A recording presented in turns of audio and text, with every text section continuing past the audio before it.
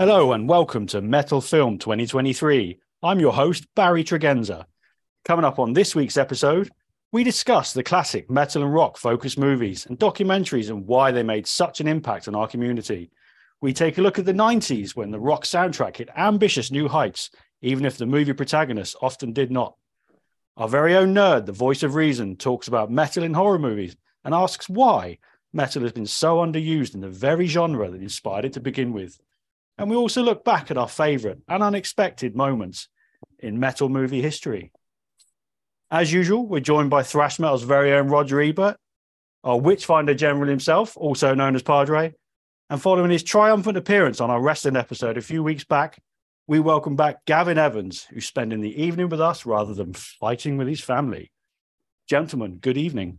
It's movie week. You know, we're almost a year into this, and it's the first time we've touched this. So, yeah. What are we talking about then? What's first up? Because like this is surprisingly a massive subject. There's way more than I actually thought there was when you look back at it. You know, we've obviously got things like Spinal Tap and and the Slacker movies of the 90s and stuff like that. But who wants to have first fist at this and why we're talking about it in the first place? Why is it such a big deal? Well, I need a justification about why we're even here. I mean, I was completely against this episode to start with, anyway. But you were just against Gav. That was more the issue. No, and I just get on with it. Right. Let's start off then by taking a look at the major sort of metal rock cultural movies. First, and like I just said, Spinal Tap, you've got the likes of Wayne's World, you've got Bill and Ted, all those films that we all grew up with. Obviously, if you're a lot younger, that might not be the case, but for us sort of middle-aged types, these were, our formative years, so to speak. So, we got what's the favourites first off, just out of those key ones that we remember, which are the ones that had the biggest impact? It's got to be, for me, I mean, yeah, Spinal Tap, that's Spinal Tap's out there. It's one of the gold standards. I don't think so. Let's leave that there. I mean, I think anyone listening to this is going to agree that is one of the gold standards.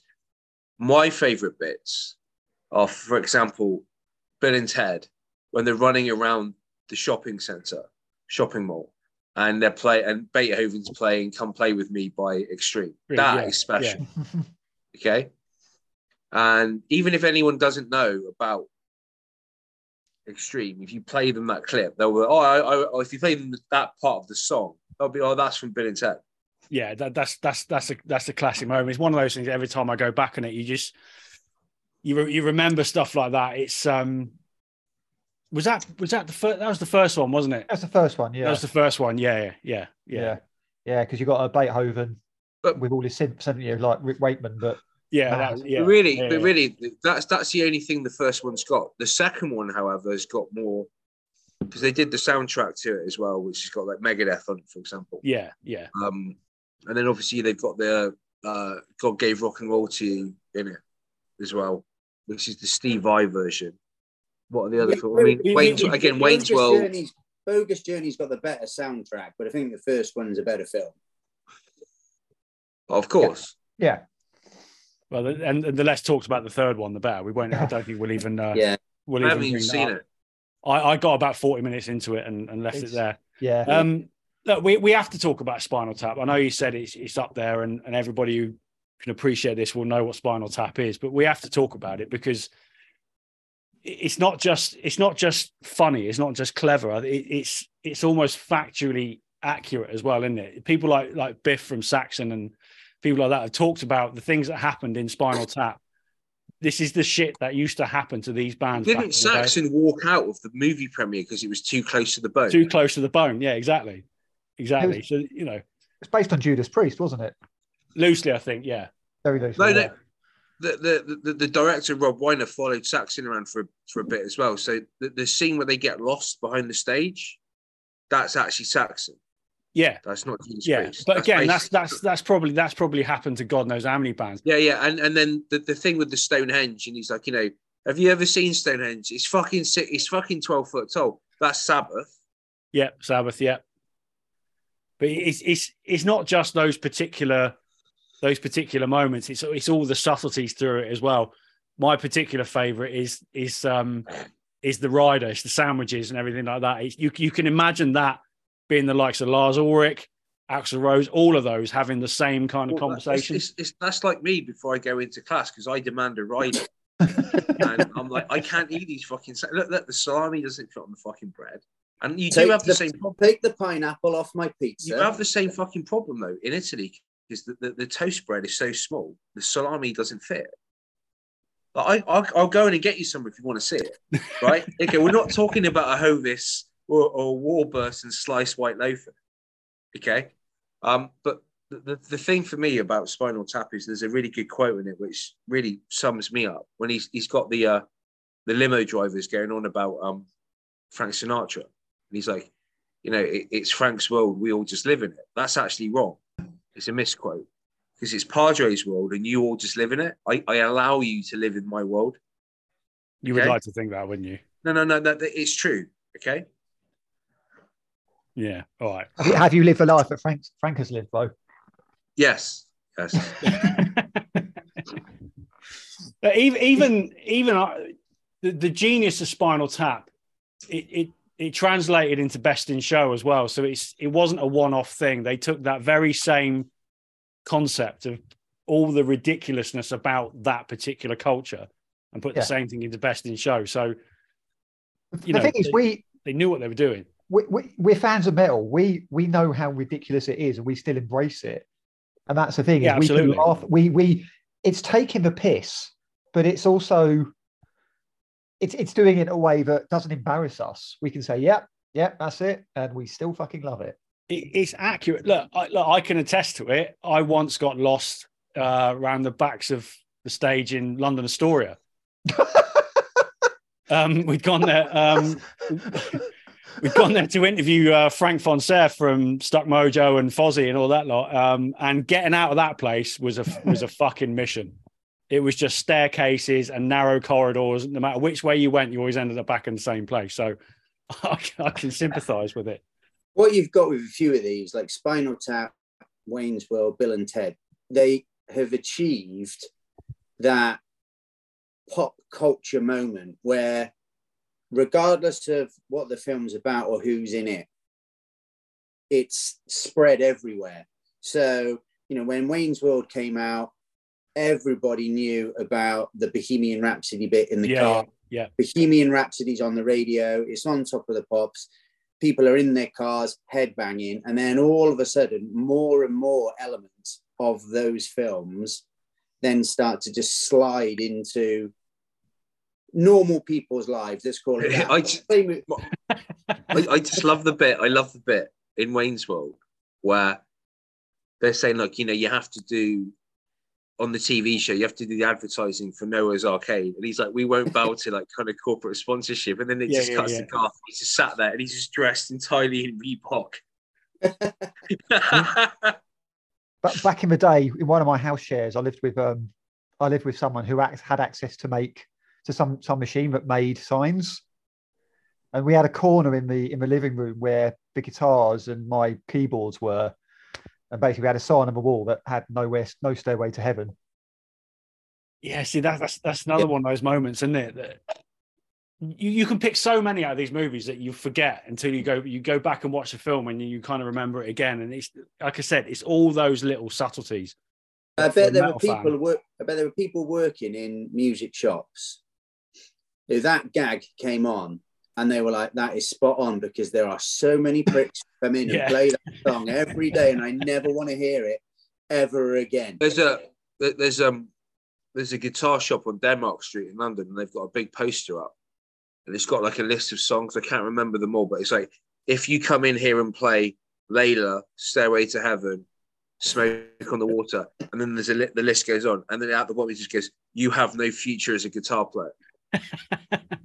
And it's fair enough. I mean, it's the moment that Garth gets behind the kit as well.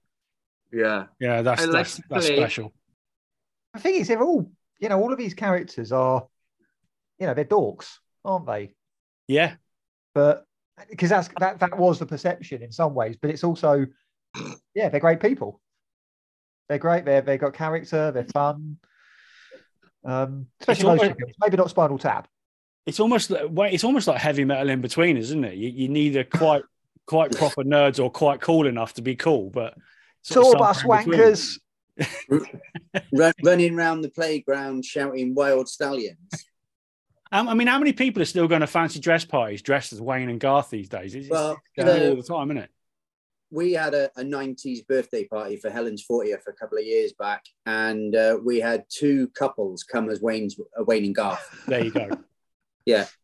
You know, the connoisseur would turn up as Barry and Ira Shalowitz or someone like that, you know, which, you know, I only realised about a year ago that one of those is Bob Odenkirk. Yeah, so when I was watching it the other day, but we didn't know it before, did we? Didn't know. One of those things we didn't notice about the film until recently. So, you know, it says it all. But look, there's a triumvirate for me. There's Spinal Tap. There's Wayne's World. I don't really quite put Bill and Ted in the same way, but Airheads is the other one. Yeah, Airheads. Yeah, that's more.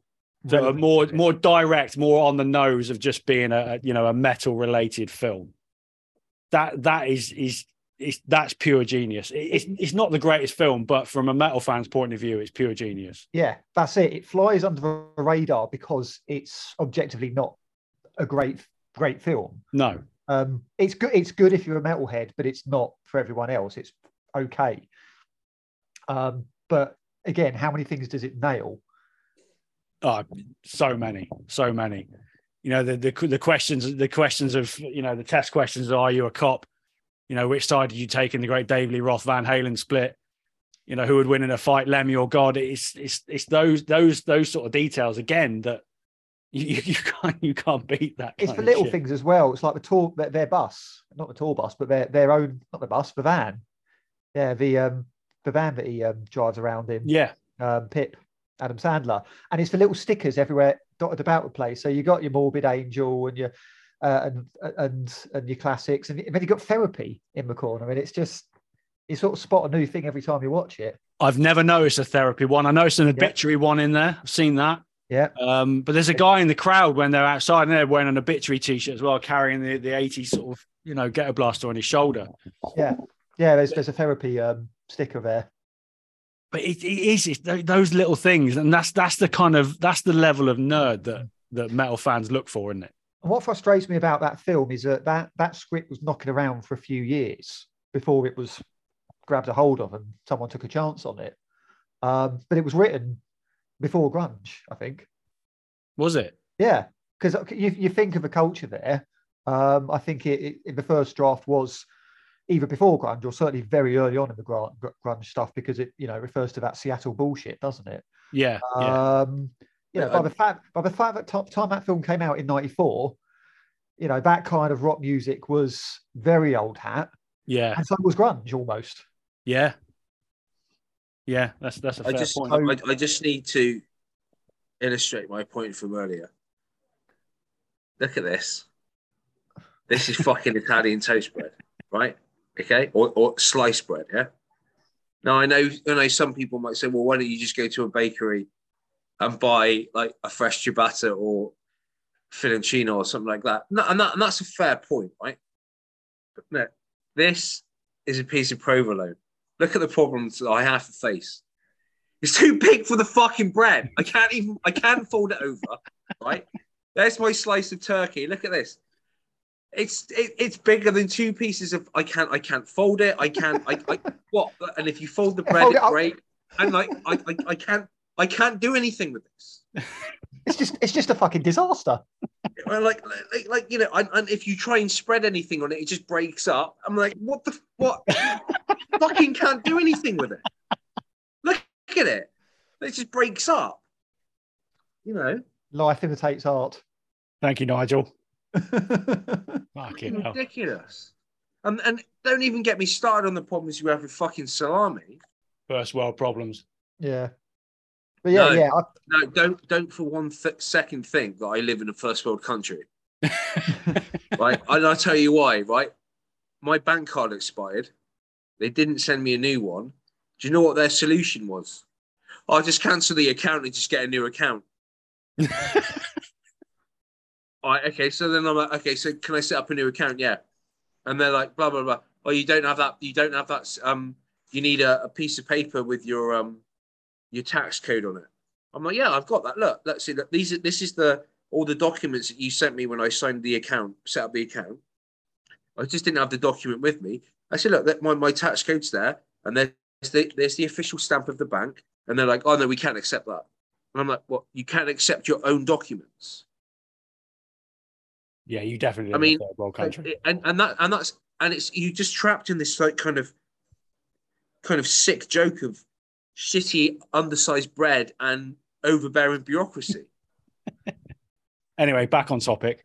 That film would have been bigger if it had come out, 89, 90. Do you think though that it almost, because it was quite at the tail end of it, that it almost highlighted that sort of desperation that they had, clinging on to the coattails of the scene that came a few years before? Yeah, that's a valid point. Because Brendan Fraser's character in it, Chaz Darby, Chester, used to spend his days riding up and down the strip on his Harley, impressing teenage girls, and it's that kind of desperation to hold on to youth, isn't it? That's what I get from that film. It's like they're all growing up, getting a bit older. Steve Buscemi works in a fucking toy store.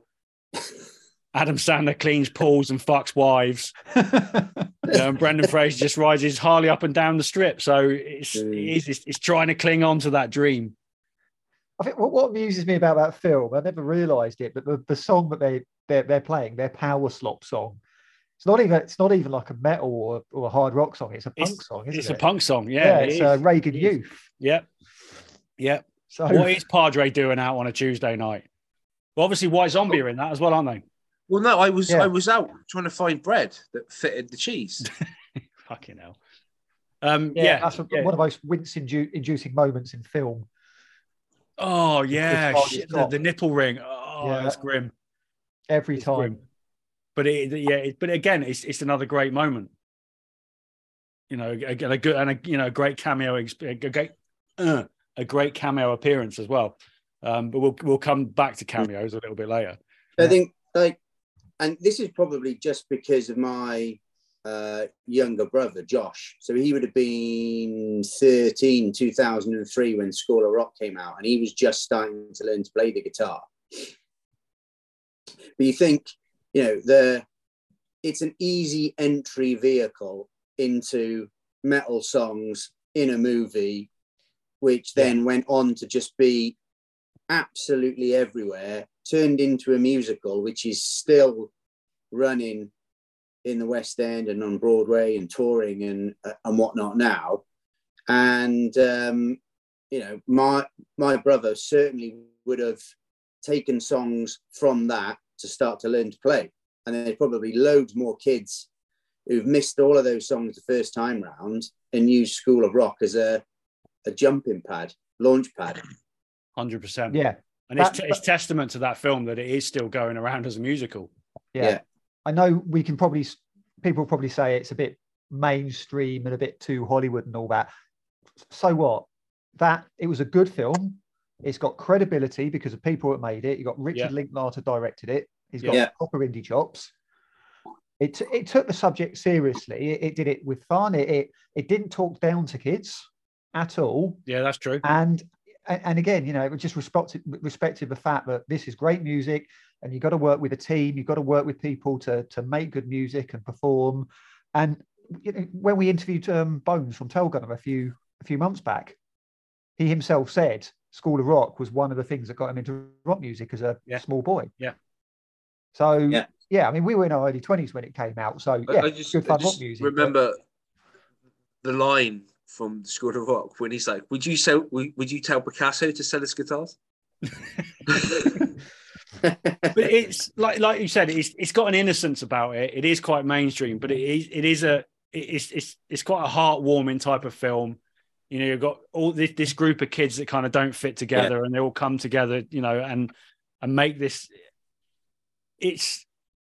I suppose, I don't know. Could you have that with any other kind of music? Would it work? I'm not sure it would. I mean, that story's been. If my wife were here, she would say The Commitments. Yeah, possibly. I mean, people rave about The Commitments. I enjoyed that film, but I mean, that I was don't more. know. That was less about music and more about class. more and about the time, social wasn't it? issues, Yeah, yeah. yeah. But The music that's, was that's love fair kind of enough. of God. It's all relevant. Can we edit that part out? Because if she hears this, it's finished. That's definitely staying in. She'll hunt you down. She'll hunt you down. I can't. My influence on this is limited. I won't be able to pull her back. You know. I stand by my opinions. It's fine. No Canadian army's You going to won't, take me down. after It's not a she's problem. finished with you, you won't have any fucking legs to stand on. That's fine. I don't need legs. All right, cruise control in my car. I don't need legs. It's fine. Although on the subject of School of Rock, there is a very dodgy moment where Jack Black's character forces a child to listen to Rush. Yeah, see, that's never good. Yeah. That's never good. And again, we come back to Canada. You know, it's a shame, but kids, just beware of Canadians. It could have been Dream Theater. This is And true. On that note, I put them into IMDb earlier because I thought there's bound to be something that they've had a song on. Never. One of their songs has never been included in a movie. No one wants them. That's why. Well, that makes this my favourite episode so far. How do you fit someone like that into a film anyway? Be a very long film. Similar sort of era then. What about Almost Famous? It's a very different movie, but great. I mean, a great film. But it's not really. What's the fucking film? Sorry, and it's got what's his name, Mark Wahlberg in it, and he's Rockstar. in the cover band. Rockstar, yeah. Rockstar. Yeah. And they take the backstage stories about like Van Halen super gluing the furniture to the ceiling.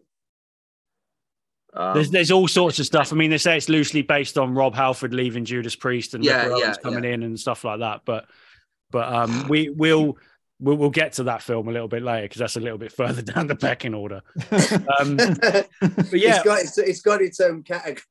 yeah, it definitely has. But then again, like there are when you talk about like just music in films, but there are other things like I remember watching it. Well, back in the mid-90s, and you watch a film like Point Break. It doesn't have any metal music in it, but there's that scene where they go into the house in the drug bust, and there's that Justice for All poster on the wall, and you're yeah.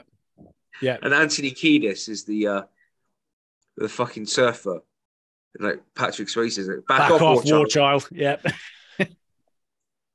Yeah, look, Almost Famous. It's one of my favorite films.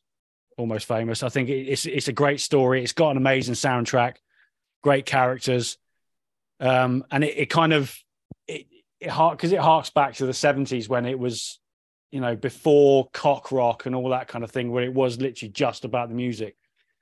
It's just such a great film, and there's some really cool moments in it as well. I haven't watched it for ages. Yeah. Nor have I. Watch it again soon. It is a great film. I mean, and Kate Hudson in it is just lovely. Dirty old man. Wasn't it a biography of the one of the Rolling Stones writers? Yeah. It's I don't know. It just really hits the spot. I think it's got everything. It's based on the Clear Dance Clearwater revival. Yeah, loosely. Yeah, they kind of. I don't know. Look, Cameron Crowe's a great director anyway, but what he does with that film, what he does with that story, is just so cool. And Frances McDormand playing his mother, just genius. She's in the film so little, but she's just fucking brilliant. The conversations she has over the phone, it's just. I mean, there are other like small nuggets as well. So like that film with Nicole Kidman, To Die For. And it's got Nail Bomb in it with Max Cavalera. I've not seen that. And it's literally a 10-second clip. But if you know metal, you kind of like, oh, this is your shit film. Oh my god, fucking Max Cavalera. Yeah, we got the classic moments in metal to come. Oh, there's a few. So the more recent ones then. So obviously, Spinal Tap in the 80s, we had Airheads, Bill and Ted, Wayne's World all in the 90s, Almost Famous later on than that. singles in the 90s as well. I know it's grunge, not strictly metal, but again, it's it's the community. That film is, Yeah. it's. I mean, when the guy wrote it, it was set in Arizona, and again, rock, just a rock community. And I think he relocated to Seattle and saw what was going on, and thought, actually, this is ideal for what I want to do, because there's more of an insular, thriving community with something unique going on. Touch me on dick. I mean, you can't watch that film and just watch it as a rom-com. No. It's that happens to be based in a rock scene. That's part of it. For me, I going back to School of Rock very quickly. Like the scene where he does like the kind of flow chart, the mind map on the board, and he's like goes through all the different subgenres of heavy metal. I've done that as a teacher. Of course, right? You have. I have. And I'll take my Bluetooth speaker in with Spotify, and I actually did it 3 hours ago because we were doing musical genres. So I taught them the difference between firstly subgenre, but then the difference. Hard rock, thrash, death, speed metal. Taught them the term state of the art speed metal. Obviously, played them stuff off Killing Is My Business. Stuff like that. So and it all went over their head, but it's like at the minute it's the only thing that makes my job interesting. And you're flying the flag. That's what matters. So bring it into the modern day then. I haven't seen this yet. I haven't got around to watching it yet. But Sound of Metal. Who's watched this? I hope Gavin has, because I still haven't bloody got around to it. That's what I mean. Yeah, it's a serious film, isn't it? I need to be in the right mood, and I haven't been lately in that kind of film. Serious film. Guy's a drummer, losing his hearing, and it's that last moments of can he clamor on to what he's just loved doing within his life. It is a great movie. You guys definitely need to watch that one. On the reverse of that, I've never seen Singles, so that's one that's going to need to go on my list. Oh wow! Okay, well then there's homework for all of us then. Yeah. I think if you enjoy that era of movie, that type of movie, you'll love Singles. It is a slacker movie at the end of the day, just with great music. Nice. And it's got half of the fucking grunge scene in it as well. Yeah, and the bands are in it as well. So you've got all of that just to add to it. So it's it makes it even better. And it's interesting because it's the notable absence is Nirvana, but that's because they were the outsiders. They were roommates, were they? The others were. They all part of Nirvana were the pop stars at that time. They weren't really part of that scene in the same way. Well, it's because that was what gets me about that film, because that was filmed in summer 91. Spring summer 91, so before those 3 big albums were released at the end of summer. And there's a great scene where they're talking about the music, and Matt Dillon's character is talking about all the great classic songs. It's like, when's Seattle going to have its classic song? Yeah. And of course, then the film's released in 92, and it's just like, hang on a minute. Yeah, you've had it. It's just an odd moment, but it's so prescient. Yeah, but who could have seen that coming? Lastly, when do we get the film? When do we get the film about the San Francisco Bay Area thrash movement? It's got to be, someone's got to be out there thinking that one up. Yes, but would it be enough to actually make a movie out of it? That's the thing. I'm sure they could find some way to fucking milk it. There's more than enough content there. But I mean, the Mustaine getting kicked out of Metallica, that's half the movie there. Well, if Mustaine had his way, it would be the movie. Let's bring it right up into the modern day then. So Netflix released Metal Laws. Was it last year? I think that wasn't it? Yeah, last year, wasn't it? What do we think of that? Yeah, good. I mean, it's it's not a classic by any means, but it throws itself directly into young metal fans. It's fun, I think, it's fun, but it's entirely honest about the fact that it's also talking about mental health. How metal can be intertwined in that, and I think a boon. I mean, I think that film is not for us. We can watch it, we can appreciate, we can identify the tropes and everything. But it's for the people who are like in their teens now. Like that film has the potential to be what School of Rock was 20 years ago, for a lot of people. And now you've got the existence of social media and everything to support it. So I'm sure it's going to have an effect. I mean, are we going to talk about Lords of Chaos? That fucking piece of shit. Well, we had planned not to. So let's. Terrible. Yeah, it doesn't do the genre any good whatsoever. From a musical point of view or a cultural. Why? There's. It's not technically about metal, but no. And it's like I can't even remember. It's got fucking Roger Daltrey from The Who in it, right? Oh, Tommy. And it was Tommy. No. It is one of these like really like kind of cheap budget. Like it was a series of films, but there's one particular, and it's like 4 short stories about music industry, and Roger Daltrey plays the devil.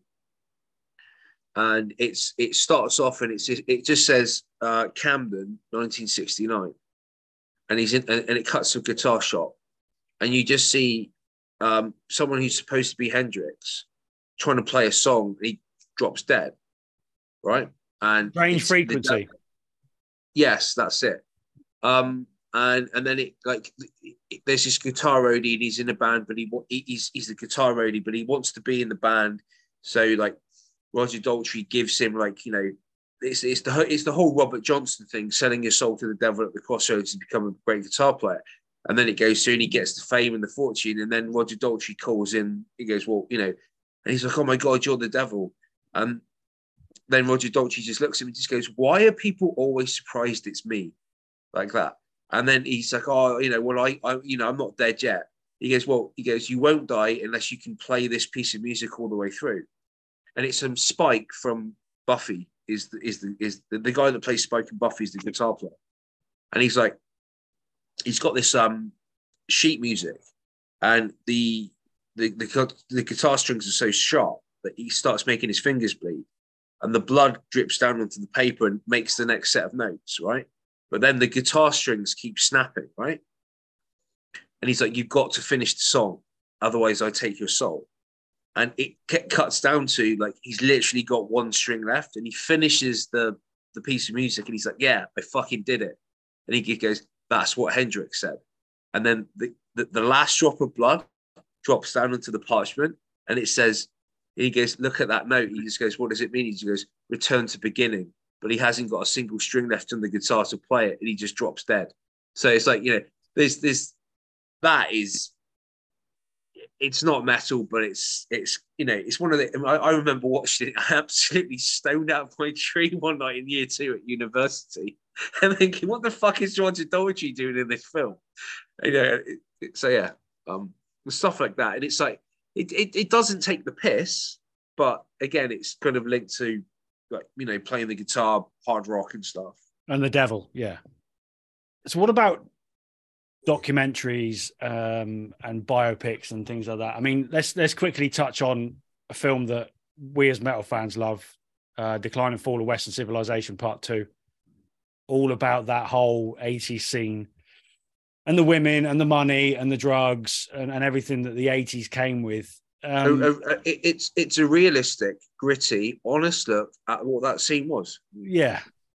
By a film director who treats it with respect, and she allows the people on there to behave like dicks. They're the ones that make themselves look stupid. It's not done through editing. It's not, the only people that in that film that actually come off looking good are Megadeth, Lemmy. I think that's it. Yeah, that's a fair point. Honestly, the rest of them, like Kiss, come off looking like absolute twats. The guy from Wasp is like, fuck me. And then there's like shitty bands that are trying to make it, and you just sort of, there's a reason why you didn't make it, because you fucking can't play your instruments. It's those bands that are the biggest part of that movie for me, like because they think they're rock stars, but they're not. They're still just unsigned Well, they're in the scene. Awful bands. They're just in. They're in a scene. They're in a local and scene. the scene gives them credibility. Yeah. But if you're a nobody and you can't play your instrument, but you're playing the rainbow on a Saturday night, Yeah. you're going to think you're a big deal. You could be a house band doing covers, and you would get laid. It was that sort of scene, wasn't it? And that film just highlighted how disposable that whole scene was. And things like fucking Paul Stanley just surrounded by women on a bed, and when you look back at it now, it's embarrassing. In a lingerie shop. Yeah, I mean, they don't do themselves any favors. Some of the stuff that comes out of Steven Tyler's mouth in that film, that cunt should have been in prison a long time ago. That was the scene back then. I don't know if you've seen it. Okay, so there was the documentary on Thrash Metal that came out. We watched it years ago when you were still back in Cornwall on Get Thrashed, right? And that's a great documentary. Yeah. But there's a better one that's been made since then called Murder on the Front Row. Murder in the Front Row. I'm aware of that. I've seen it come up on Amazon. And that's got that in it. Like, I mean, my favorite quote is from Get Thrashed is fucking Mustaine, because the guy's good for a quote, but he's like, well, I got, people say I was faster and more exciting than Metallica, but I was faster and more exciting than Metallica when I was in Metallica. And he's like, I don't want to sound big-headed, but I've had a direct influence on 3 of the big 4 because I taught Kerry King how to play. You just, all right, mate, we get it. But no, that Murder in the Front Row is I think it's better than Get Thrashed. Like I say, Mustaine's always Get Thrashed is a damn good documentary. What about The Dirt? Let's bring it up because it polarizes opinion quite a bit. This film, don't like it. I've never been a big Motley Crue fan, but I'm just no, me neither. But is it just one of those switch your brain off? Because the book's a great read, we all know that, but the movie, the book is fantastic. The book is absolutely brilliant. The film is throwaway. The guy who plays Ozzy Osbourne is superb, and the snorting of the piss and the ants around the swimming pool is well done. The only questionable thing about that scene was the slight Australian tinge in his accent. Yeah. But the actual scene, the moment was done quite well. To be fair, the problem is if you're gonna do that, you need to do it warts and all. And you can't, someone like Netflix saying we're going to do it. It's not family friendly by any means, but that almost needs to be a full-on NC-17 movie where it's going to have difficulty getting distributed across America because it's just so. Yeah, you could have easily done that. In Motley Crue, it's not like they were the shy and retiring type. It's not going to make a profit though, is it? That's the trouble. NC-17 films don't. Yeah, there's so much in the book. I mean, it could have easily been like a 4-part, like 4 episodes, hour-long type TV thing, rather than trying to just condense it down. Because there are big bits which are glossed over, or just big time jumps where you kind of miss some of the key stuff that's in the book. Yeah, I think that's always been the challenge of going from a book to a film, isn't it? If you take it to TV now, you've got that opportunity to put way more detail in, to stretch the story out. You're right. There's moments it just felt like it skipped from one time period to another too quickly. Especially towards the end, where all of a sudden, you've gone from the car crash and then all of a sudden you're towards the end of the movie and they're back together again. You go, hang on. Yeah. You want to talk about, how they eventually made Dr. Feelgood, was sober and made a great album. And that's not as fun, is it? Yeah, and I think something like that would have made them look like less of a shower of cunts if you kind of we've got clean, we've made a great album, we kind of grown up a bit, but you don't get the opportunity to see that in the film. I've not seen it yet, but I wonder if the TV series about Pammy and Tommy was a lot better. It's brilliant. It's fucking brilliant. Yeah, I agree with Gav. It is great TV. She plays Pamela Anderson so well. It's just ridiculous. She's so convincing. My only issue with the film is that he's not tall enough to play Tommy Lee. Other than that, He has him nailed. He's got all his mannerisms like a hyperactive child covered in tattoos. That's basically what Tommy Lee was. And Seth Rogen is brilliant as well. Yeah, he is. Yeah, it's really worth watching. It's some of the best TV I've watched in the last couple of years. I think as well. Like, I think obviously, like when you know, if you've grown up in the 90s, if you were in puberty in the 90s, you're like, you know, Baywatch was, oh my god, Baywatch, you know. And then, like, you know, then you hear, oh, there's a porn video with, like, you know, Pamela Anderson in it. And, you know, everyone was like trying to watch it. I mean, this is back when we had dial-up broadband, dial-up modems, you know, when you had to wait till Saturday when it was free. Or it was in peak rate, you know. But then, like, watching that TV series, and you realise actually it was fucked up. That woman was fucking exploited. No, yeah. Some of the shit that Pamela Anderson went through in her younger days, you know, long before TV and Playboy and everything like that. Don't particularly want to talk about it because it's not particularly worth repeating. But if you Google it, you'll see it. Yeah, but, like, you know, it does raise some points. Like, it doesn't matter that she made a home movie. It doesn't really matter that she posed in Playboy. It doesn't make her a fucking... No, none of it matters. None of it matters. It doesn't make her a slut or a slag or fucking easy. I mean, for Christ's sake, how many people date people and hook up? You know, yeah, exactly. It's just a sheer fact they're in the public eye. She was dating a rock star. You know, in the 90s especially, just that very early birth. Like, what's it? Donna D'Errico from Baywatch was going out with Richie Sambora. Oh no, Nikki Sixx. Heather Locklear. Heather Locklear from, well, she was dating Richie Sambora. They were all fucking on it, man. I mean, it was part and parcel. It's like, you know, Baywatch is filmed in LA, the Sunset Strip's in LA. You know, that was fame in the 80s and 90s.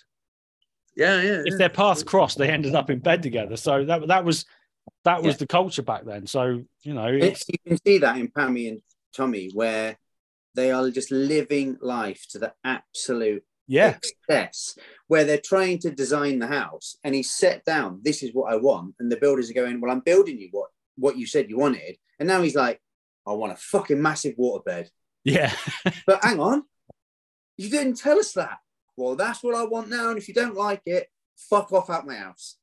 Yeah, and I can imagine that's exactly what Tommy Lee would have been like. You know, like I said, he like a hyperactive child covered in tattoos. He absolutely nails it, but he is too short. That is a problem. Should at least add him on some platform shoes or something. Watch it. It's really good. It's really good fun. And it's quite dark at times as well. It deals with, obviously it's dealing with porn, so it's a seedy old fucking industry anyway. And it is quite gritty and quite grim at times. So it's Hugh Hefner doesn't come out of it looking good, does he? No. But he's another, you know. Well, neither does the owner of Penthouse. No, none of them do. Or the lawyers that she hires. Yeah. You know, all fucking straight white men. Yeah, exactly. And it highlighted everything that was wrong with society at the time. So, I did share a plane with Pamela Anderson a few years back, actually. Whoa, really? I was when I went to LA the second time. She was going back home, and I was in the queue, obviously getting into the plane, and she was in the VIP queue, and she was pretty much standing right next to me, and made eye contact, and then we bumped into each other in the getting our luggage on the other end. So, but did she realise she was sharing a plane with you? I mean, she didn't say anything. Far bigger deal. She was probably too intimidated. Did she ask for your autograph? Huh? Did she ask for your autograph? She fucking should have done. Wow. Like I said, you know, that the whole Motley Crue thing, the book was a great read. The movie wasn't, but I think Pammy and Tommy it almost glosses over the fact that Dirt was a piece of shit. It's I think it just tells a better story, because Nikki Sixx is an arsehole. We all know that, always will be.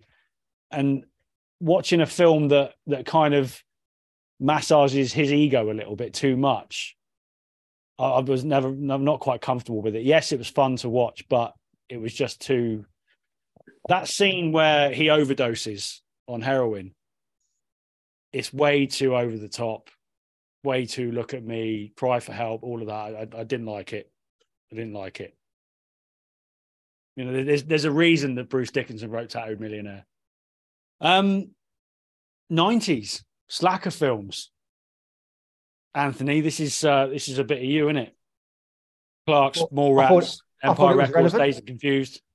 Yeah. I mean, I know Metal Aid pops up here and there on some of those movies. I mean, you know, a lot of it sort of indie rock, grunge, a bit punk, but you know, you got stuff like in Clark's where Corrosion of Conformity pop up. Yeah. Whatnot. Empire Records is an interesting one because it's a great movie, but it's not metal.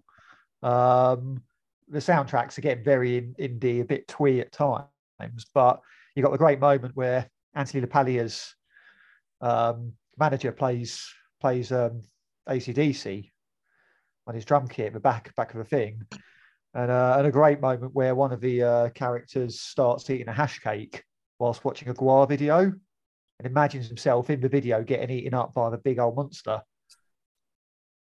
Well, we all imagine that when you look at Gwar, so you know. Yeah, but yeah, I mean, you know, talking of the 90s, I think you look at two films which are retrospectives, and you've got Dazed and Confused and Detroit Rock City. You know what? I've just clocked Detroit Rock City in our notes, and that's a film I'd actually completely forgotten about. Yeah, I love that film. You know, even though I'm not a Kiss fan, that film's brilliant. That whole story of kids trying to get to see Kiss, that's brilliant. I think we could all relate to something like that if we want. It ticks all the boxes, that one. I'm not sure it's 90s. It might be 2000, but it feels like a 90s film. I'd like to say sort of 99, 2000. Yeah, it's very probably, very end of the 90s, but yeah, it's a really cool film. There's just some great moments in it, like when they're in the convenience store just before the gig and it's getting robbed. You know, and the guy that's robbing the store says to him, you know, who's going to stop me? And he, you know, you and what army? And it's the Kiss Army. And it's cheesy as fuck, but it made me laugh and it works really well. And you know, they all get their moment where they all get laid. Shannon Tweed's in it from the Red Shoe Diaries. Oh yes, the very same. Channel 5's magical moments. Well, obviously married to Gene Simmons, wasn't she? So. You know, oh yeah, God, yeah, or potentially still. How many though? Seriously, how many of those like kind of erotic thriller actresses were actually called Shannon? Because there's Shannon Lee, Shannon Worry, as in Animal Instincts, and Shannon Tweed, who's like, for fuck's sake. I mean, indecent. I mean, I remember back in the day when you would have like the TV Radio Times, or the, you know, and you'd look on Friday night on Channel 5, and if you saw the word Shannon Tweed, and you knew there was going to be nipples. You know, never anything else. Although there is one. I'm a bit of a connoisseur on Shannon Tweed film. There is one called Singapore Sling, right? And yes, it's everything. So dear, oh dear, oh dear. We've hit all new lows, haven't we? Yeah. I mean, that specific actress sustained me through A levels. Look, I can remember, you know, because it was always on Channel 5, and like growing up in Cornwall in the 90s, Channel 5 was always like half a channel. Sometimes it worked, sometimes it didn't. Occasionally you could catch a little bit of what was going on in the Red Shoe Diaries, but you know, yeah, mate, those were the days. Fucking hell. Detroit Rock City's 99. So there we go. Okay, so yeah, he's just about 90s. Yeah, fair enough. You got some names. I mean, you got what's her face, Natasha Lyonne, haven't you? Yep. She's in it. Yeah, she's gone on to proper decent things now. So, Melanie Linsky, who's in Yellow Jackets at the minute, she's in it. Oh, not watched that. Very good things. Yeah, very good. And then two of the guys in it both ended up in Cabin Fever with Ellie Roth. Oh, that's for the horror fans out there. And it's got Edward Furlong, who I was just about to say, yeah. You know, if there's anybody who has tried to do themselves in and live a life of excess, then he's your man. Yeah, definitely. Dazed and Confused, right? If you look back on that now, you would never ever get that cast together again. Now you'd never be able to afford it. The cast is unbelievable. Yeah. And the soundtrack is fantastic. Absolutely fantastic. If there's It's one obvious- thing, if there's one obvious thing this time. episode is inspiring me to do is to go back and watch all these films again. Yeah, I just think I've got 4 days of Easter. I mean, I've got other things to do, but yeah. I mean, Matthew McConaughey talks about Dazed and Confused in his self-help / autobiography book, and he just says it was just one of the best things he ever did. Someone's got to do it. If we're going to talk about dating, someone's got to do it. All right. Right. What worries me most is I knew a chap who years ago had a T-shirt that says every year I get older, and every year high school girls stay the same age. Oh God! It's just like, yeah, it's great yeah. on the movie, but not on a T-shirt. Yeah, maybe 25 years ago, maybe, but not so much now. You'd be banged up now. Let's quickly touch on Beavis and Butthead, and particularly Beavis and Butthead Do America before we move on. I mean, obviously Beavis and Butthead had a huge influence in the 90s, but was this movie a step too far? Yes. Did it really need, because obviously in the 90s cinema was the pinnacle, but did Beavis and Butthead really need a movie? It's the same thing as Netflix making The Dirt. It's like, we've got some content, let's just make it into something. Just to fill like 2 hours of a schedule. Yeah. Like, I mean, that's the thing with the Dirt. It's like, oh, well, we've got the rights to this. Let's just chuck it into a film. It's not going to cost massive amount of money to make. And it's just like easy content. And then you watch it and you think, well, it's almost like watching Songs of Praise on a Sunday night. It's just like, it's there, you watch it, you know, it's doesn't do anything for you. Yeah. Songs of... You just compared Songs of Praise to Beavis and Butthead. What? It's just, it's my fucking. God. It's just old people going around singing about fucking some old man. You know, it's like. Just quickly before I let Harry Seacombe is rolling in his grave right now. he's circle pitting in his grave. I think you'll find it was a goon. He'd laugh. Before we let Anthony have a rant on 80s horror movies, let's quickly look at soundtracks, because there's not a lot of metal soundtracks for movies, but obviously the one that springs to mind is Judgment Night. Not a great film, but I've still not legendary seen soundtrack. it. I need to see it as a point. I've got a theory with Judgment Night that it was a bit like the Champions League football draw. And what they did is they got loads of bands and they just put them in 2 different bowls, and they just went, right, okay, we've got Ice-T from Number One and Slayer. And then they just got to go and make a song. Off Well, you go, boys. that's like the That's like a the fucking Spawn- great way of looking at it. That's like the Spawn soundtrack. Well, I was going to come to that in a minute. That's the I'm gonna thing. come to that in a minute. The Spawn soundtrack is more like a cup draw, because a lot of those songs didn't work, whereas Judgment Night on the mostly part did. Oh, no, Judgment Night is just, they fucking absolutely nailed it. Yeah. And this is coming from someone who's not particularly a hip hop fan at all. Teenage Fan Club, De La Soul. Come on. Number 6, Faith No More.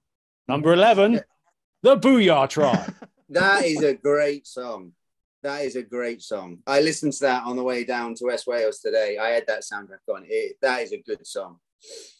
But it isn't a great movie. This No. is the thing. It's a shame. Yeah. It's just how that soundtrack opens up with that riff. Yeah. It's just faultless. It's almost, if you're going to do something like that, that was absolutely nailed. And going on to Spawn, which I've not seen. Again, I've not seen the film either. No, but they obviously tried to do the seen same thing. I've never seen it either. No. Okay, so it's I think it's Orbital, One Man Army, and Kirk Hammett plays guitar on it. Yeah. Works That's not a okay. bad one. That's not a bad one. And then you've got Tom Morello and the Marilyn Prodigy. Marilyn Manson, The Long Hard Road Out of Hell. But then they've got a remix. I can't remember who it's by, but it's For Whom the Bell Tolls. That's really that's work. awful. Yeah, It's awful. It just takes away all the guitar. Yeah. Yeah. So it doesn't really work. It's patchy. And then you've got like the Crow soundtrack, which doesn't have enough metal in it. It's got The Badge by Pantera, but that's about it. And And that's a film that should have had more metal in it. Or When- goth. Or when you look through the Spawn soundtrack and you look at some of the people that were involved, so like I say, Orbital and Kirk Hammett, you've got Stabbing Westward in there, The Prodigy and Tom Morello, One Man Army. That I actually like. I think that was a great that choice. works. Yeah, that works. Henry Rollins and Goldie. I mean, who the fuck put that together? For fuck's sake. Slayer and Atari Teenage Riot. I mean, Yeah, it was noise. yeah, it was just just noise. absolute Remember, fucking we noise. saw them. They were the first band on Reading 99. They opened the festival. Yeah, like 11 o'clock in the morning, wasn't it? Yeah, terrible. But when you look through that, it's almost like it's something that should have worked, but it just didn't. Yeah. You know, and the Crow soundtrack is another one. It was obviously at that time where, you know, goth and new metal was starting to come to life, and yeah, that did nothing for me either. The film is good, It's my though. favourite soundtrack. I'll make that really? clear. I think it gets the balance of the overall film absolutely right. It didn't need a completely metal soundtrack by any means. It had enough. It had the goth. It had, you know, a bit of a laid back stuff. You know, a bit of electronica there. For me, it's brilliant. I love it, and yeah, and it feels you know, like a metal soundtrack in some ways because of how heavy it was a lot of the time and the vibe of it. I just really, really hope that with this new reimagining of The Crow that they don't fuck it up. Whoa, They hold on a always minute. Why do they need to do They it? always Why? do. They're remaking it. Yeah, well, no, they're not remaking it. It's a reimagining. It's got Bill Skarsgård in it. So he was Pennywise, wasn't he, in it? Yeah. Danny Houston's in it, so he's bound to be the villain. Okay, that's interesting. Yeah, The thing is, though, I always say it's not, you know, you've got to remember this, it's not a remake, it's just a new adaptation of the comic. But because that film was so great, people always think of it as a remake. It's like a lot of things. They're remaking this film, which is actually a successful film of a great book. That's how No, we well, are. I keep having. I'm not a big fan of the film, but Fair enough. I mean, I'll keep an eye. No, It just wasn't my thing at the time, I suppose.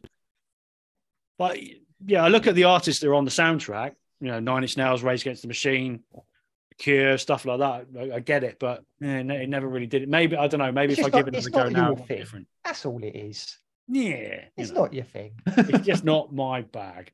No.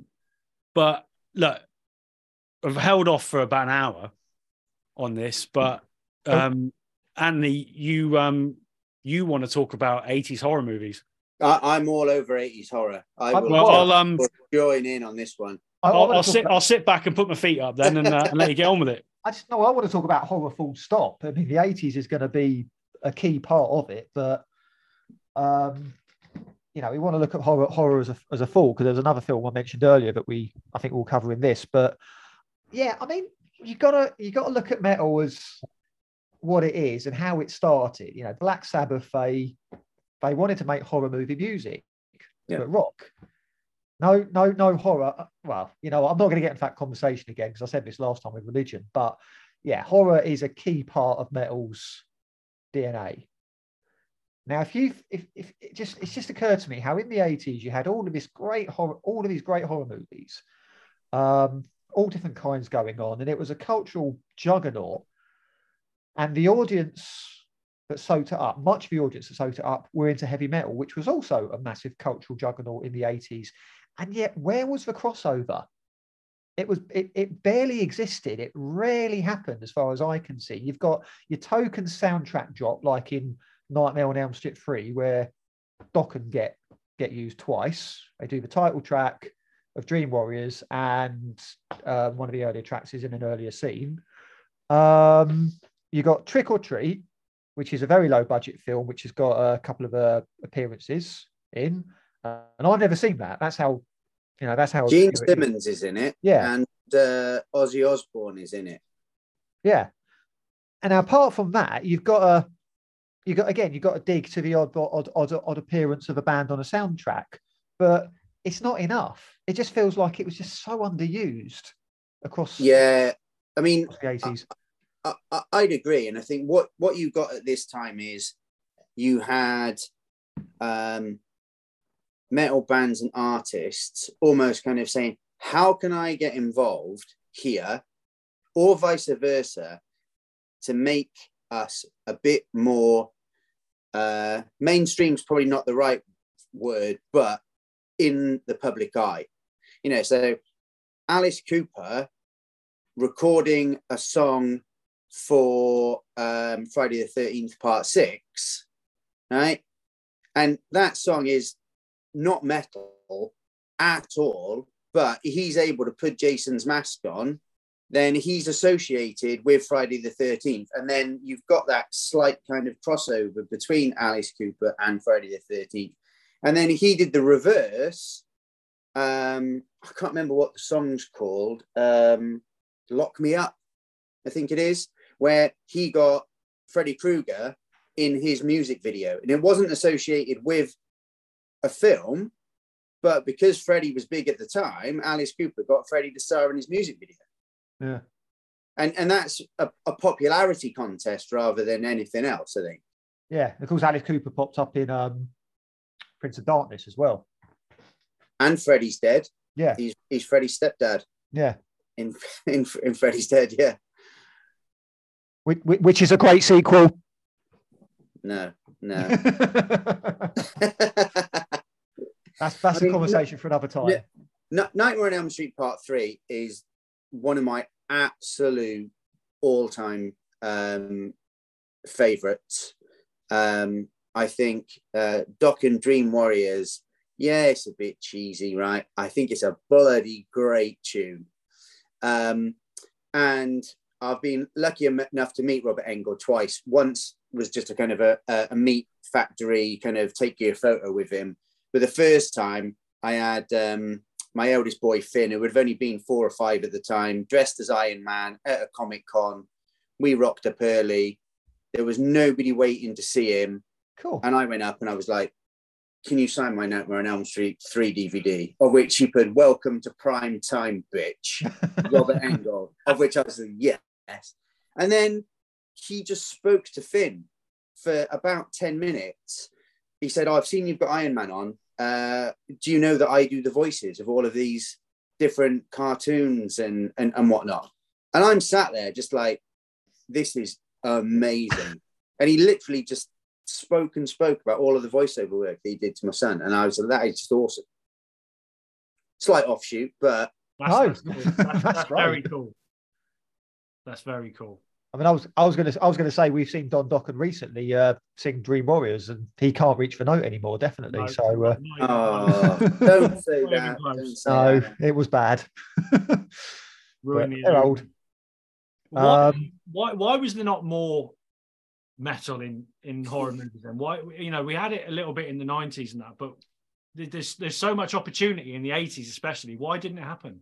I think that's a documentary investigation to come, really. Might look into that, get some funding for it. I don't know. I mean, different industries. So of course, different creative needs and desires and whatnot. Horror movie directors and producers, they're going to want to do their own thing and make things in their own way. And I think even they might have had an attitude that metal music was, for losers. We're actually quite sophisticated in what we do.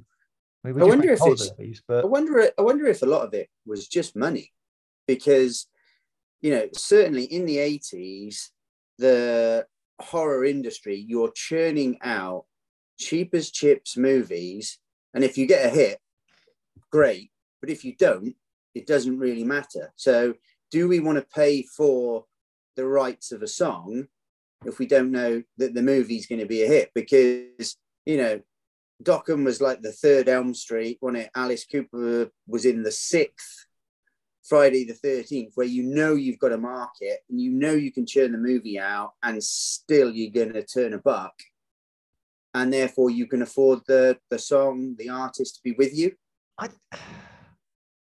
Maybe. Yeah. I don't know, but there's a couple of films that might counteract that argument. The first one being Demons. Which was Mario Bava directed, or was it Lucio Bava? one of the Bavas anyway. European film, Italian film, although it was set in West Berlin and made in 1987. And it was about, people in a movie theatre and they get infected with a virus and start rampaging through the theatre and eating each other and killing each other. It's great fun. I mean, I've sold it really well there, but it's the soundtrack is very electronic. It's done by a guy called Claudio Simonetti, and I want to come back to him a bit later. But it's very, very 80s. But there's a slightly metal soundtrack there as well. You've got Accept doing Fast as a Shark. There's a great scene where one of the characters is basically riding a motorbike around the theatre and hacking down the zombie types whilst that's playing. And at that time in Europe, Accept were probably big guns, weren't they? So, I don't know. It's they wouldn't have been cheap. And the other film I want to mention is Phenomena, which was a Dario Argento movie from 1985, starring a teenage Jennifer Connelly who could talk to insects, and she was basically ended up tracking a serial killer through the Swiss Alps. And they've got Iron Maiden on that soundtrack. Wow. Flash of a Blade. I've never seen that. I have seen Demons. Yeah. And I just checked on IMDb, and it looks like I wasn't a fan. Well, Demons? Yeah, I think I gave it 3. Oh my word! No, don't agree with you there. Yeah, Phenomena looks good. Phenomena's actually got a pretty good rating. And Jennifer Connelly at that time, is that just before she did Labyrinth? Yeah, she's like 14 or 15 when she filmed that, so she was quite young. But I mean, it's let's say it's Dario Argento, so proper. Oh God, Donald Pleasance is in it. Donald Pleasance, yeah. There's a great scene with a chimp. Great scene with the chimp, I'll tell you that now. But no, I mean, again, you've got that's an interesting soundtrack because again, Claudio Simonetti scored it, but you got some weird stuff. You got Bill Wyman popping up. You got like stuff like Alien Sex Gang on it. It's nuts. But Iron Maiden, they got Iron Maiden for it, and there must have been some money there. And he wasn't exactly a big Hollywood director, so I don't know. It's certainly a valid suggestion, but surely if Hollywood had the money, if they could do it, why couldn't Hollywood? Yeah, great. I mean, as soon as you roll into the 90s and the noughties, they seem to be able to get whoever they wanted at that point. I mean, I guess, for Freddy versus Jason, they knew that no matter what tripe that they were going to chuck out in that movie, they were going to make money. Because it's not great. No. I mean, it's entertaining enough, but it's like I say, it's just a cash in, isn't it, really? So, and a lot of those bands would have been probably quite keen to get on a soundtrack.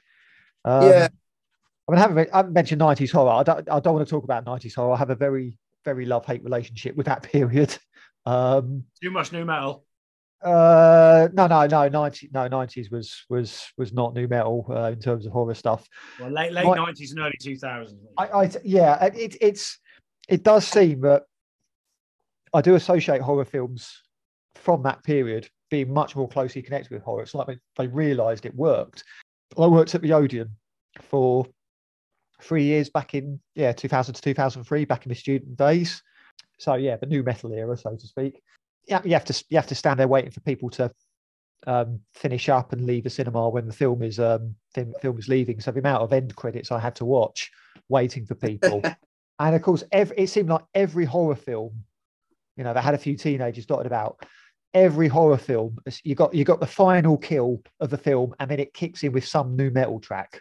That just seemed to be a thing for a few years. It was just an easy combination to make, and whatever we say about new metal, it just seemed like the horror films in that era seemed to identify that as being relevant. It's cultural crossover, isn't it? A lot of the kids, as it were, would have been into the same, into both sides of it. So it's like you said, it's an easy combination to make. a couple of films I think I do want to mention, and again, it goes going back to the 80s, which it is one of my favorite films, horror films especially. It's not a metal soundtrack; it's death rock / horror punk, but it gets that combination right. It identifies how it works with the story, and that's Return of the Living Dead, which was a sort of meta sequel to Night of the Living Dead, made by one of the co-creators, not George Romero, but John Russo, his original partner. It's a comedy, it's a horror comedy. So yeah, zombies, virus, but yeah, lots of punk, lots of rock, lots of grimy kind of feel. You know, soundtrack's great. It's not even available digitally, I don't think, but it came out on vinyl a few years back on like beautiful green splatter vinyl, which I've got. So it's it's one of my favourites. But yeah, it's Dan O'Bannon, isn't it? Yeah, Dan O'Bannon. Yeah, Dan O'Bannon was one of those. He's a writer that people have seen his films but don't know his name. He co-wrote Alien or wrote Alien. Yeah. So I watched Dark Star. Yeah. For the first time ever a few months back, because it was on Quentin Tarantino's podcast as one of the things to watch. And you watch that and you absolutely know that Rob Grant and Doug Naylor watched that film and went, we can do something here. And Red Dwarf definitely has pinched a few ideas from Dark Star. Yeah. What else did he? I've never seen Return of the Living Dead. Actually, that's probably. Whoa! I'm sorry. What? Even I've seen that, and I'm far from the biggest horror movie buff. Oh, mate. Yeah, you got to get on that. It will go straight on the list. Yeah. There are a couple of decent. I've just clocked the red splatter vinyl on eBay for £17 as well. The soundtrack. That's yeah. I've got like snot green. It's beautiful. Lovely. There's probably a couple of decent kind of horror films in the 90s. I mean, Candyman, I'd probably put up there. Say that again. Candyman. See, I say, if I knew where you were going. No, you want a piece of advice. If you've ever need something done in the home, yeah, just look in the mirror and say handyman 5 times. Now just look at what Dan O'Bannon also did. He or was involved in Total Recall, Excellent. Total Recall, Life Force, which was a mad sort of space vampire film from the mid-80s. It's British but weird. Heavy Metal, which we'll come on to later. Terrible film. Yeah, and Dead and Buried, which again is an underrated classic, which is about a seaside town where basically their people are being remade as from wax or something. But yeah, it's one of those ones that proper cult film, but really good. But yeah, Dan O'Bannon's great. But right, yeah, Return of the Living Dead. It knows what it wants to do. It thinks, yeah, let's use rock, let's use this music properly, and it gets it right. So yeah, thoroughly recommended to people. But also a film I did write down on the notes earlier.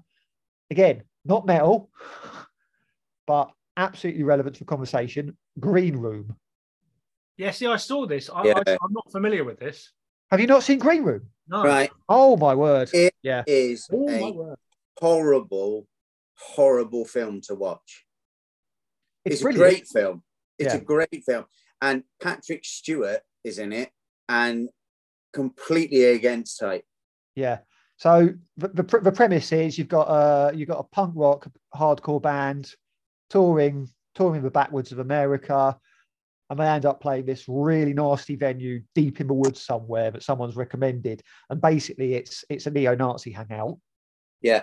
So you've got this very anti-fascist punk rock band who during the film play Nazi punks fuck off and basically rile everyone up. And they're trapped backstage whilst it's a siege movie basically. Whilst all these neo-Nazis, and they're calling their mates, and their leader is Patrick Stewart.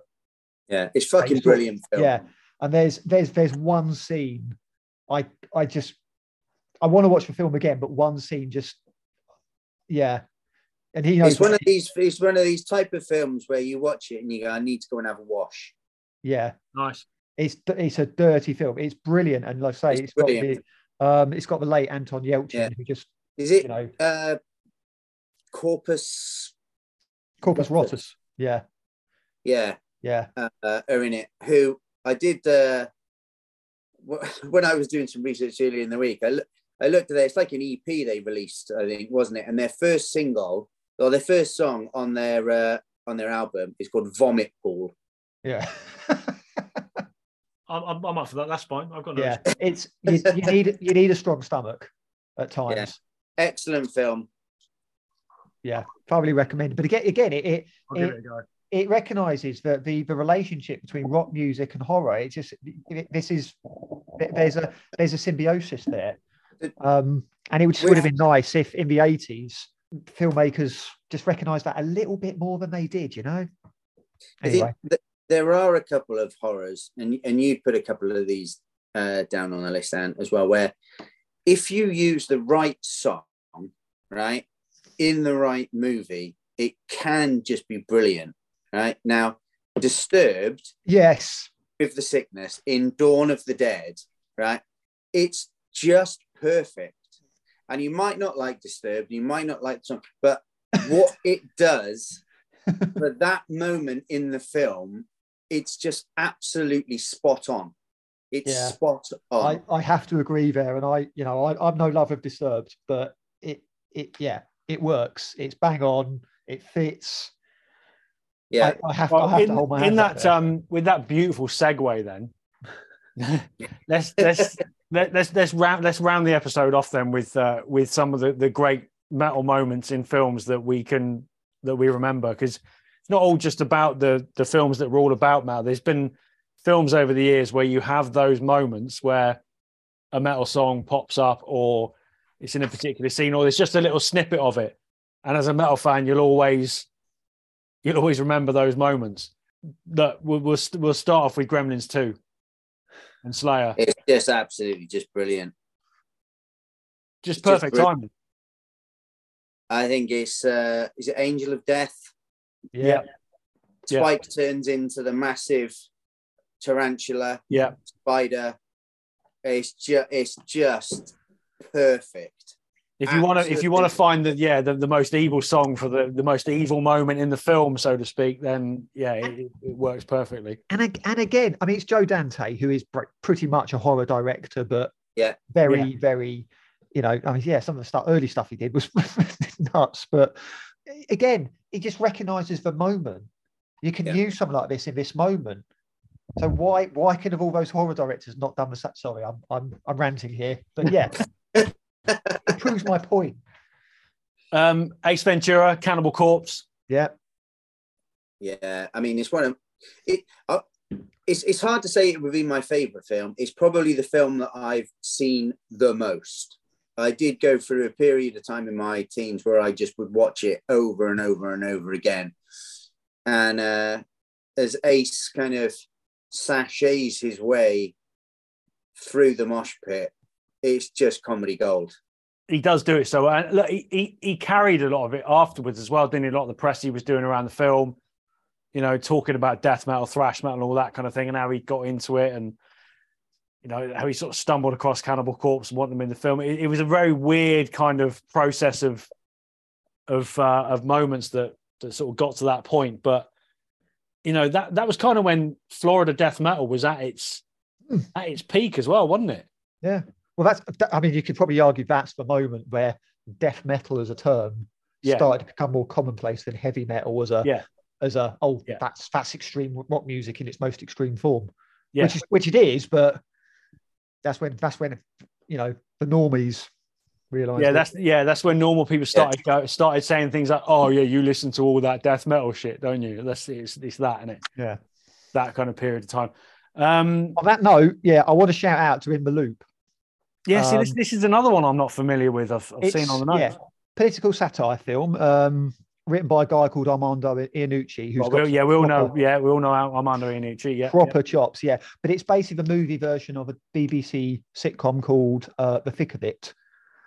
So politics and satire, but absolutely brilliant, absolutely nailed on. If you don't like politicians and political parties, this is brilliant. It nails how awful a lot of them are and how much bullshit it is. But it's mostly set in Washington DC with Peter Capaldi as sweary Scottish bloke, just swearing at Americans constantly. It's great. But there's a couple of the younger characters, a couple of the political assistants. They go to a bar at one point, and Cannabis Corpse are playing. Oh, nice. So yeah, it's quite.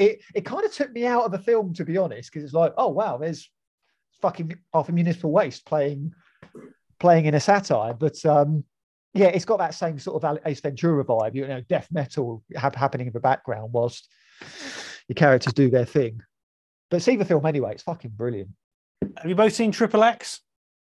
Oh yeah, again, that was one of the big film. films that was one of the big films when I worked at Odeon. So yeah, I've seen it too many time, times. The intro is absolutely brilliant, and I had forgotten about this, so I got it up on YouTube earlier today, and the first comment underneath when Rammstein are playing, and it just says, "This is the best intro to a movie ever." That's the top comment on YouTube. It's got everything in it. There's fucking fire. There's a mosh pit. There's the kind of straight-laced suit guy getting up on stage and getting shot, and they think that he's just done a stage dive, and they're fucking bouncing him everywhere. It's brilliant. A brilliant opening to a movie. It's one of those switch your brain off kind of. I enjoyed it. It's great fun. It's like I said, that song, when Rammstein play that, the pyros they throw off it live now, even now, all these years later, it's just mental. They go absolutely apeshit with that. Hatebreed, I Will Be Heard in that as well. Yeah. When he's parachuting out of the plane, it's just again, it's nailing the song with the moment in the film. It's not a great film, far from it. Even for action films, it's not great. But it's little moments like that as a metal fan you kind of remember. On the other hand, let's talk about Lars Ulrich and get him to the Greek. I absolutely love this film. I've not seen it, and I think now because it's got Russell Brand in it, I probably won't. So it's worth watching for Lars. I honestly think it's one of the funniest films I've ever seen. It's a film that if me and the wife have been out and got pissed, if we come back, she'll go, let's Get Him to the Greek on, and we'll watch it. It's got a great soundtrack. A lot of the songs are kind of piss-taking songs in a kind of similar vein as Steel Panther. Russell Brand is singing, and you've got a song about the clap, your bangers and your mash, which is basically getting your dick out. But it is genuinely a funny film, and Lars Ulrich is the boyfriend of his ex-wife. And, it'd be like your ultimate nightmare that you split up with someone and she ends up in bed with Lars Ulrich. I can't really think of anything worse than that. Can you imagine? Jesus fucking Christ. To be fair to him though, he does it quite well.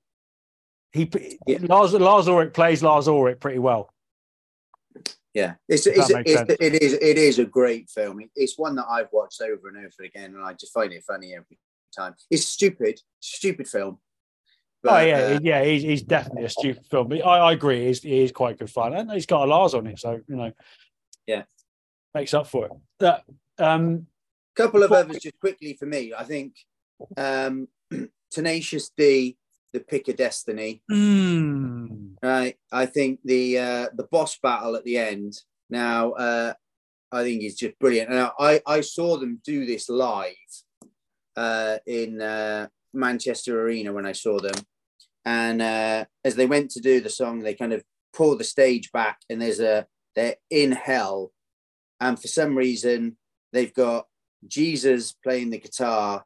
They had Colonel Sanders playing the bass, and then the devil on the drums.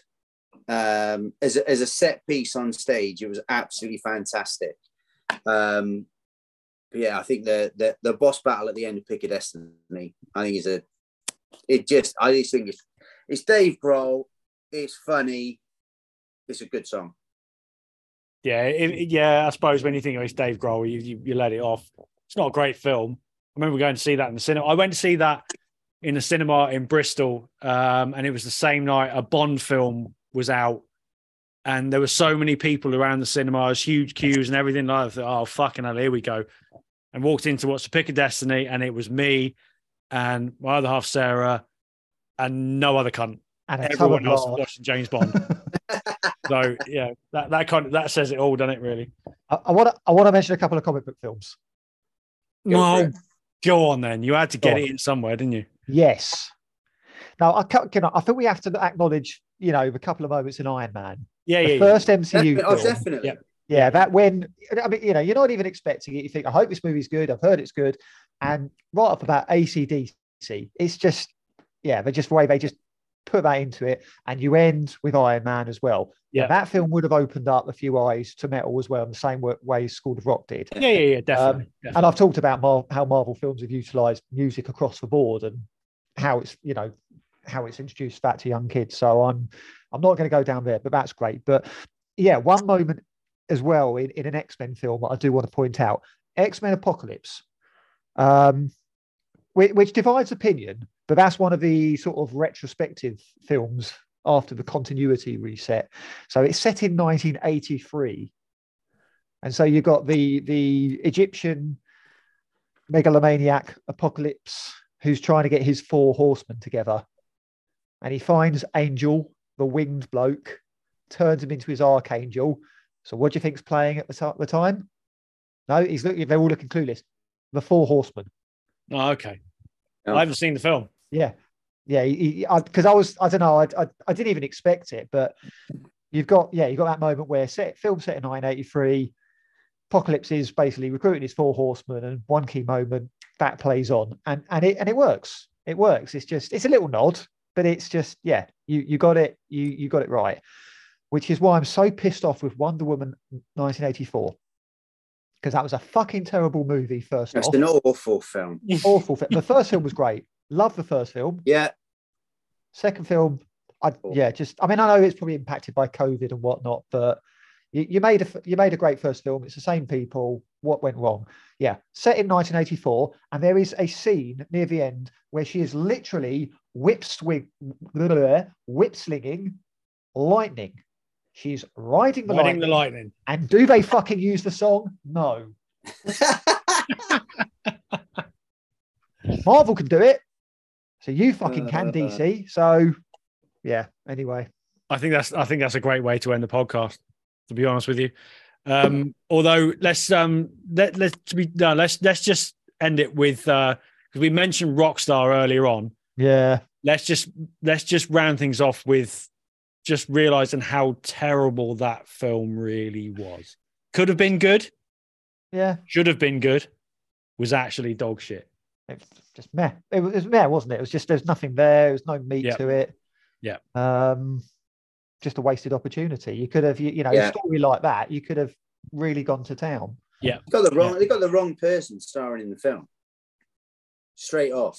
Who would you have put in his place? 2001, something like that. Yeah. 102. Early 2000s anyway. Yeah. Again, I was young, so Mark Wahlberg's just a bit too clean cut, isn't he? A bit too. He's a working class conservative man. Oh, very working class conservative. He's very anti-Hollywood. So yeah, it doesn't work. No, struggling to think. I'll throw one in there for the time period. Reese Ifans. I've told you about the Spider-Man incident at San Diego, haven't I? I don't believe you have, so you may as well tell me again. Oh, yeah. So 2011, second trip to San Diego Comic-Con.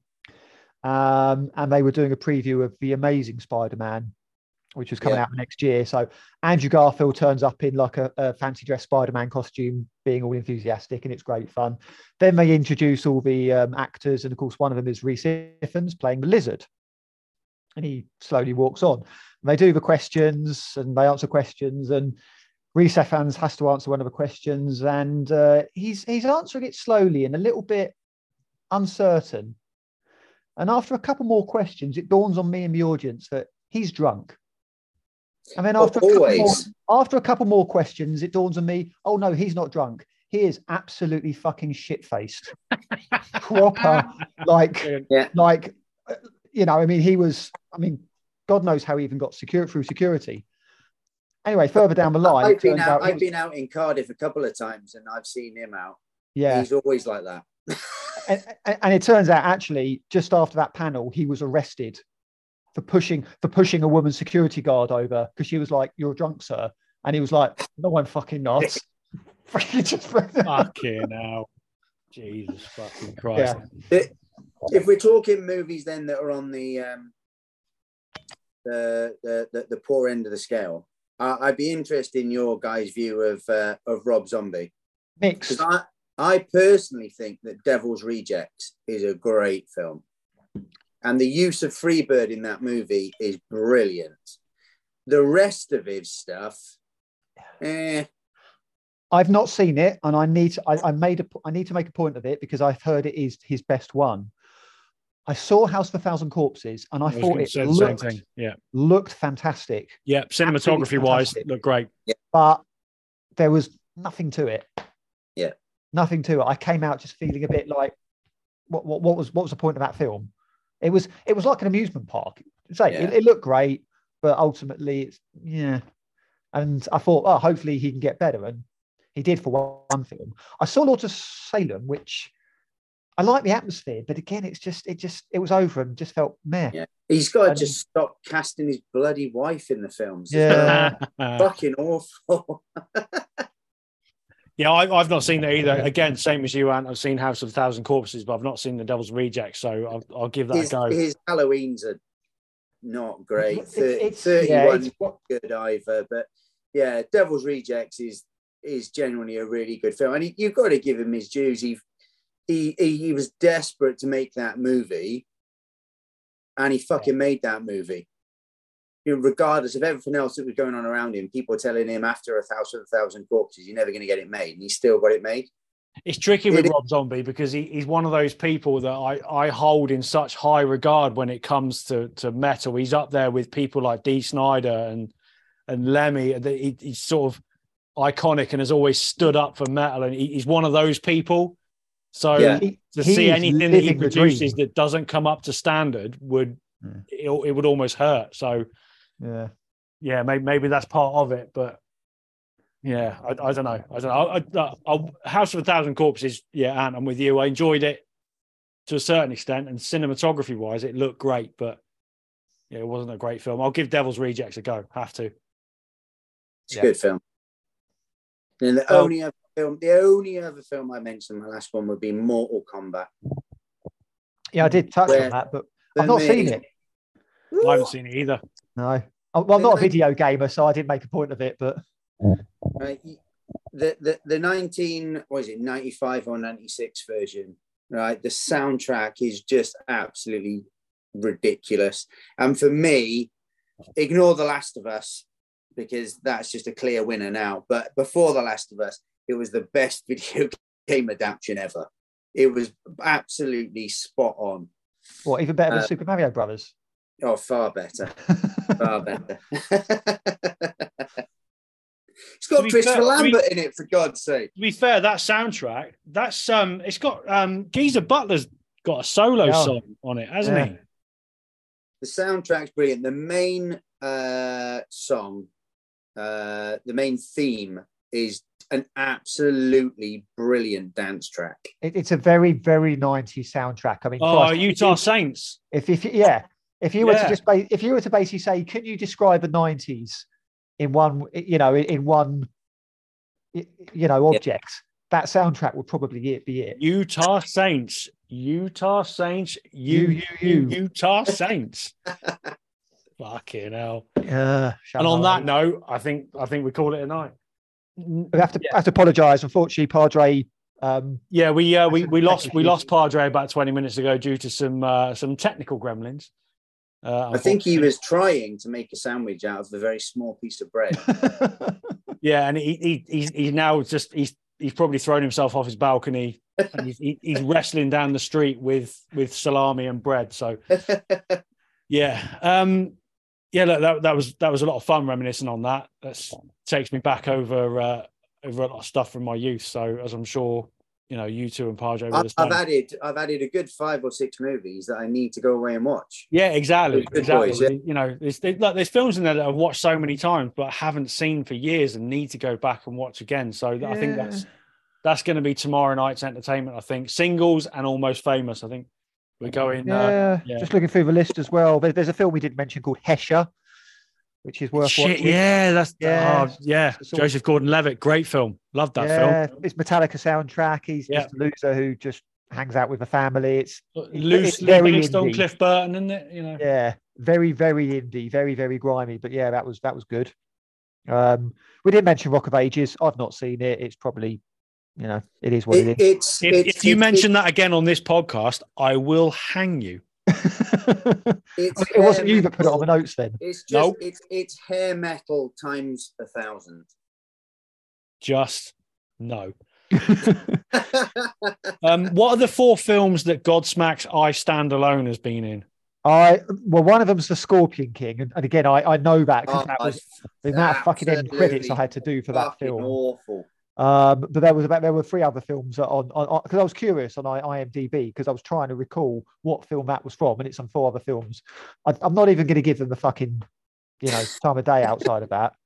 The fact we even mentioned them in this podcast is bad enough. I regret putting them on the notes. I should have done. Well, I'm going to flagellate myself later. On that note, then, fuck you, Godsmack, and good night. We'll see you all in a week or so. Thanks for listening. Thanks, guys. Laters. Cheers.